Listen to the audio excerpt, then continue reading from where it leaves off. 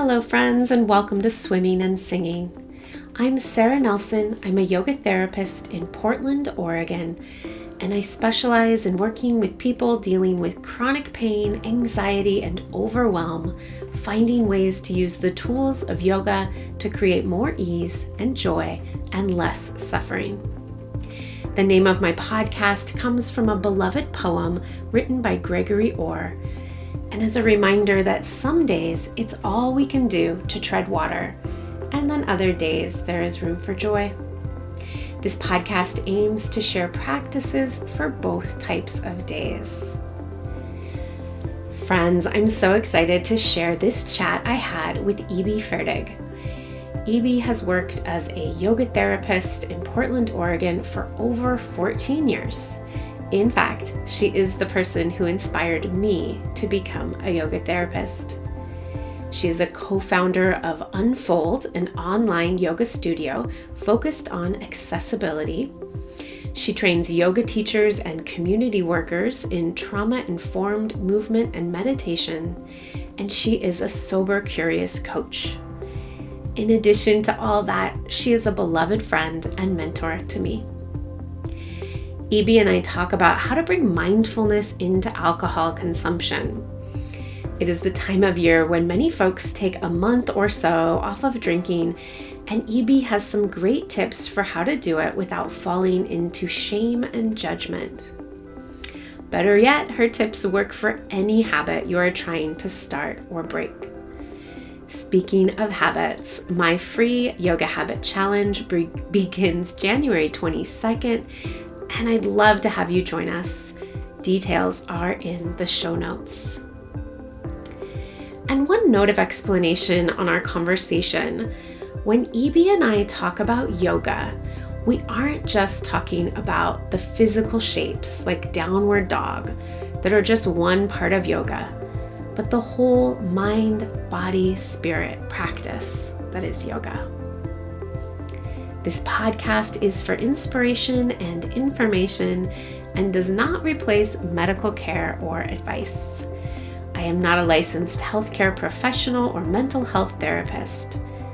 Not all practices discussed on this podcast will be suitable or accessible to everybody, but I hope that you find something that resonates and can bring a bit more ease and joy into your life.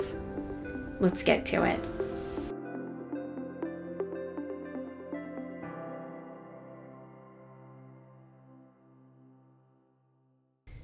Hi, Ibi, and welcome to Swimming and Singing. Hi, Sarah. Thanks so much for having me. Yeah, so good to have you. I'm excited, especially excited to have you on the podcast during January, because I feel like so many people come out of the holiday season and decide to do dry January. And I specifically wanted to have you on to talk about mindful drinking, because you are one of the most welcoming, loving, non-judgmental people I know. And I don't get the feeling that you are sitting back judging people who use alcohol or other substances. I believe you quit drinking a few years ago, and I'd love to hear more about your story and especially how your yoga practice may have impacted your decision to quit drinking. Yeah, thank you. Thank you. Yeah, I have an active practice of non-judgment, and I really try to practice it, especially with myself. That's the hardest. Right? And that in itself was helpful as I tried to, and eventually quit drinking. Yeah. Because I tried to reduce drinking for many, many years. Mm-hmm. And that itself brought up a lot of shame. Trying to reduce and not being able to? Mm-hmm. Yeah. Yeah. Yeah. And I was what people sometimes refer to as a gray area drinker, which is that I probably, for most of my life, wouldn't have been able to be diagnosed as having an alcohol use disorder, But my felt experience was that the way that I was using alcohol made me feel bad. And so that's why I tried to reduce or quit or feel like, oh, I just want to be able to just have, one drink once a week or one drink twice a week. And that I wasn't able to do that. The habit that I had with using alcohol wasn't something that was life ruinous, which is often what makes people make a change. But it was degrading my self-esteem, particularly because in the morning, say if I had 2 glasses of wine, 3 glasses of wine in an evening, the next morning I wouldn't feel very good. Especially as I get older, we don't metabolize alcohol as well. I mean, it's like I feel like, oh, I'm getting old. Yeah. But it felt pretty crappy. Yeah. In the morning. And sometimes even if I had one, I'd feel crappy in the morning. And then I'd say to myself, I don't like the way that I feel. I'm really not going to have a drink tonight. I'm really just not going to have even one. But then it gets to be 5. I'm like, Maybe just one. Maybe just one. It's like, it's really not a problem. It's fine. And then whether I'd have one or sometimes it turns into 2, but then feeling like I didn't have the control of that. Like, why do I feel so differently about it at, 5 or 6 p.m. Or, with dinner or whatever, than I did it at, at 6 a.m. when I woke up. And feeling not only physically bad, but then mentally, emotionally bad that I went against what I meant to do.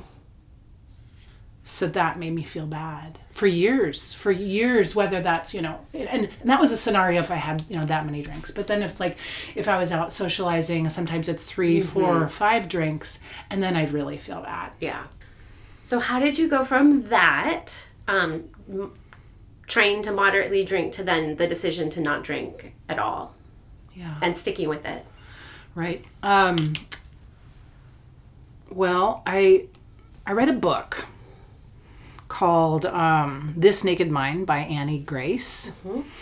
And that helped me kind of get a different frame about how to consider my choices, and it offered a more open approach than those that I was aware of otherwise. So this book doesn't use the label of alcoholic, which didn't fit for me. Yeah. But rather was kind of more open in interpretation of that, and so kind of using that frame and having the experience. I remember the last time that I drank. I went to a party and, I think I intended to not drink, and I ended up having 2 or 3 drinks and then feeling bad. And I'm like, I'm actually done with this. Yeah. I'm actually done with having feeling bad take away from my life energy. And so I'm going to have to just be done with this, because after several years of trying to drink moderately, I just needed to realize that for me, that wasn't an option. So I stopped and started to kind of orient to some of the quit lit as it's described. Quit lit. And that felt like a big support. And I started becoming more open about it and talking about it with friends. And that opened a door to reduce the shame and to start to explore the possibility of what would it be like to not drink. I also realized I didn't have any friends at the time that didn't drink. Well, actually I had a couple friends. And that was another part of it. Actually, now that I think about it, there were a couple friendships that I had, and that there were people around me that weren't drinking while I was drinking. And I was thinking, oh, is that an option? Is that a way to be? And honestly, now that I think about it, having those people in my life seeing them be around others who are drinking and choosing not to was the first time it occurred to me that I could also not drink. Because I know there are people in the world, of course, that don't drink. I know that, of course, I knew that existed. It didn't exist much in my world, though. And I think that's a significant thing for a lot of people. Yeah. Is that we just don't do that. And we don't do it really as a society. So, that's when I started getting curious. I guess it was before that Annie Grace book. It was really having some people around me, and they weren't necessarily like acquired role models. They were just there and not drinking. And honestly, their not drinking made me a little bit uncomfortable. Yeah. And what I can see now is made me uncomfortable in a good way, because they weren't judging me. Right. They weren't judging me. I was judging me. I was like, what is going on? It was creating some awareness that I became uncomfortable with. Yeah. Well, and I think that brings us back to that, like, mindfulness and how your yoga practice maybe helped you, where I think I know some people don't necessarily make that connection between like feeling crummy the next day and what they drank last night, especially if you're just having one drink and then you don't feel good the next day. But then also your ability to notice like how you felt around people that weren't drinking when you were drinking. I feel like some of that awareness could have come from years of your yoga practice and your svadhyaya, you're studying yourself and noticing what's going on. Absolutely. I think that when I finally decided to quit drinking, which ultimately was the best thing for me, I had a lot of awareness practice and that self-study, svadhyaya, to support me in the decision. And I think also all the discomfort that I experienced along the road until I ended up making that decision was also because of yoga practice. Like I was aware of the discomfort. Yeah. Right? I mean, I'm very self-aware. That said, I mean, am I able to always like do the best thing? No. Not, but I'm sure aware of that I'm not doing the best thing. Yes. Really? So ultimately, there was some shame in that I felt in myself about having the awareness, but not being able to like have that control. Also some shame like just being public about it. Like, oh, now I, in air quotes, need to quit drinking. Because that might imply that I had, in air quotes, had a problem, right? It's like, oh, but you're a yoga teacher. You're a yoga therapist. Shouldn't you have had that dialed however many years ago? It's like, well, didn't. Yeah. But I think that really all those practices really made me able to choose the better thing, or for me, choose a better choice for me eventually, and be in curiosity, which I think is the main thing that I just want to offer to any listeners, to not say that, oh, that's the best choice for you, but really to start being curious, which I think is an interesting alternative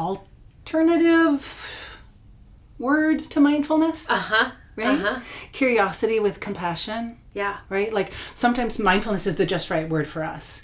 But if it isn't just the right word, right? If it's like, well, I don't have a mindfulness practice, or I'm not sure exactly what that means. Curiosity is something that I think a lot of us can relate to. Yeah. That we know what that is. Yeah. Because we've experienced our whole lives. And I especially like that paired with compassion. Yes. Self-compassion. Right. Yeah. Right. That's a harder one. Yeah. Self-compassion is not as something that we just naturally have or know how to do. No, it's not. Yeah. Yeah. Well, that brings up, this is January, and a lot of times in January, people have all kinds of habits they want to change in the new year. And when we were chatting, you specifically were talking about this curiosity and compassion as the place from where you can explore change and habit change. And so that does sound a little contrary to the popular belief that it's like all mind over matter. And so can you talk a bit about how someone could use curiosity and self-compassion to change any habit or create any new habit? Yeah. It's a great question. I'm going to pause with it for a moment. Yeah, of course.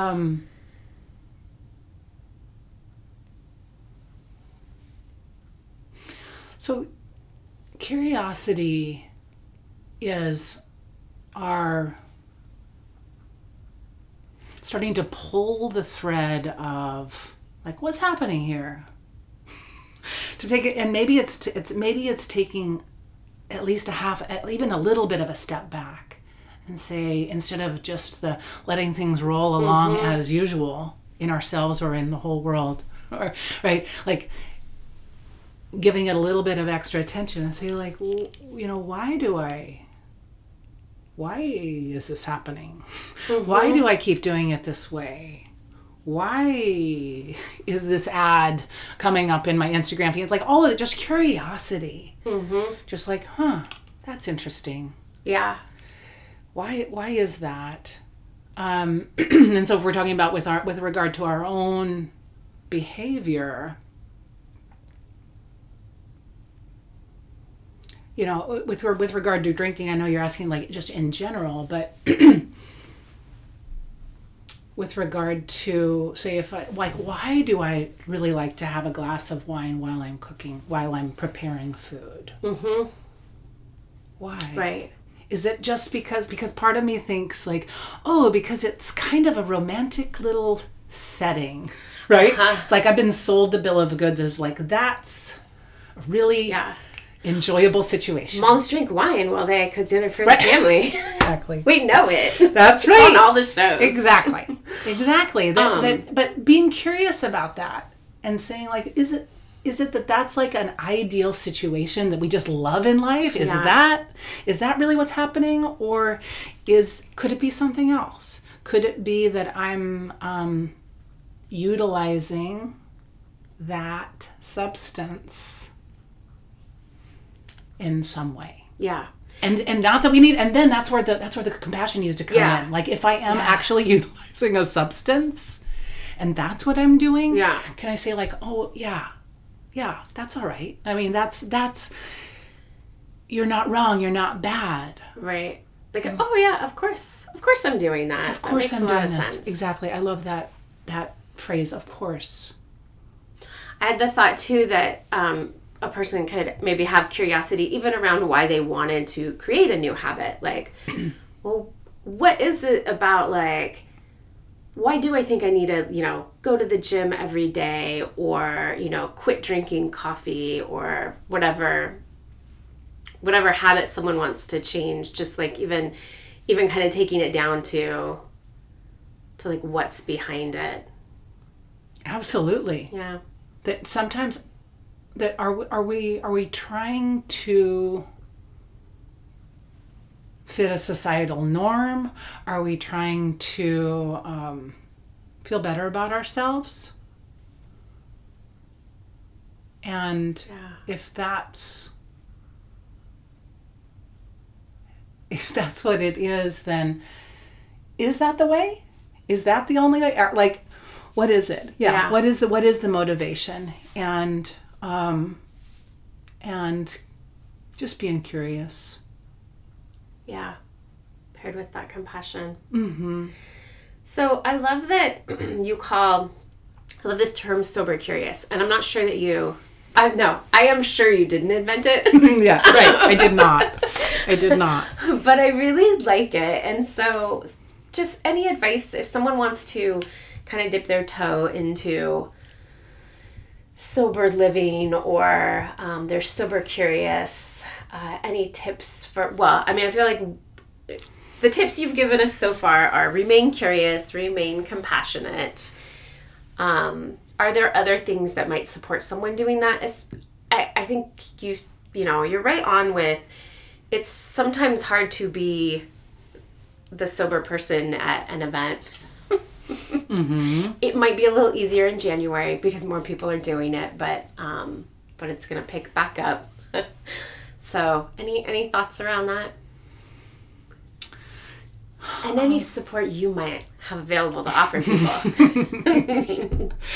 Yeah, thank you for that. So some tips. Getting curious about all of it. So being curious, if you are deciding to do, 1 day without drinks or 1 week or 1 month, being curious about how does that feel? Being curious about, does that feel good in any way? Why does it feel good? Does it bring up some difficulty in any way, right? Not expecting like, oh, then that's the right way. And because that's the right way, then I have these certain expectations about how I should feel. Because you know what actually is probably going to happen? If we are using alcohol to relax, we might actually be feeling pretty anxious. Yeah. Right? Yes. So being curious about that, being curious about that. And sure, we could use, if we're going to, really like stick with it and like say not utilize something like alcohol for the whole month, noticing our feelings, being with our feelings, using that phrase like you did, of course I'm going to feel like this. I don't have that different substance in my system. Just like if I didn't drink coffee in the morning, like, of course I'm going to feel sleepy because I'm not using that substance in that way. Yeah. Right. So, I mean, it's fine. But being curious about what happens, what feelings come up, and the whole breadth of it. And knowing that that this is a path, this is a journey. Being sober curious, it doesn't have a start or an end point. It doesn't have a particular result. It's allowing ourselves to be curious and to have the experiences that we are having. The full breadth of any emotions. We might find that we are using streaming television in a different way, which is yet another substance to make us feel different than we're feeling. And getting curious about that, right? Like, how am I using how I direct my attention? How am I doing things to change my physiology, my neurophysiology? How do I use exercise? Could I use exercise more skillfully? Am I relying extra on exercise? Sometimes that can feel like too much as well. So just being curious and knowing that we don't have to have a particular goal, and that curiosity, especially paired with self-compassion, will take us as quickly as we need to go whatever directions we're heading. And that's going to apply to everything when we allow ourselves to be in those practices. Yeah. Okay. If someone does need a little extra support, you do. I know that you, I'll get the term for it. You have Sober Curious Coaching. And so I'll let people know. I will link to that in the show notes. You're a yoga therapist. You're an integrative movement therapist. You also, I'm going to say you're a Sober Curious coach. I don't know if and that is something that you help folks with one-on-one. So yeah. Another thing I'll bring up that I utilize when doing Sober Curious coaching is motivational interviewing. So whether people want to explore that with me as a part of as a Sober Curious coaching, or with others, it's a great non-judgmental, non-directive approach to working with people. So it facilitates the exploration of people's own motivation for making any kind of change. Oh, interesting. Yeah. Whether they're trying to read more or drink less or whatever it is. Yeah.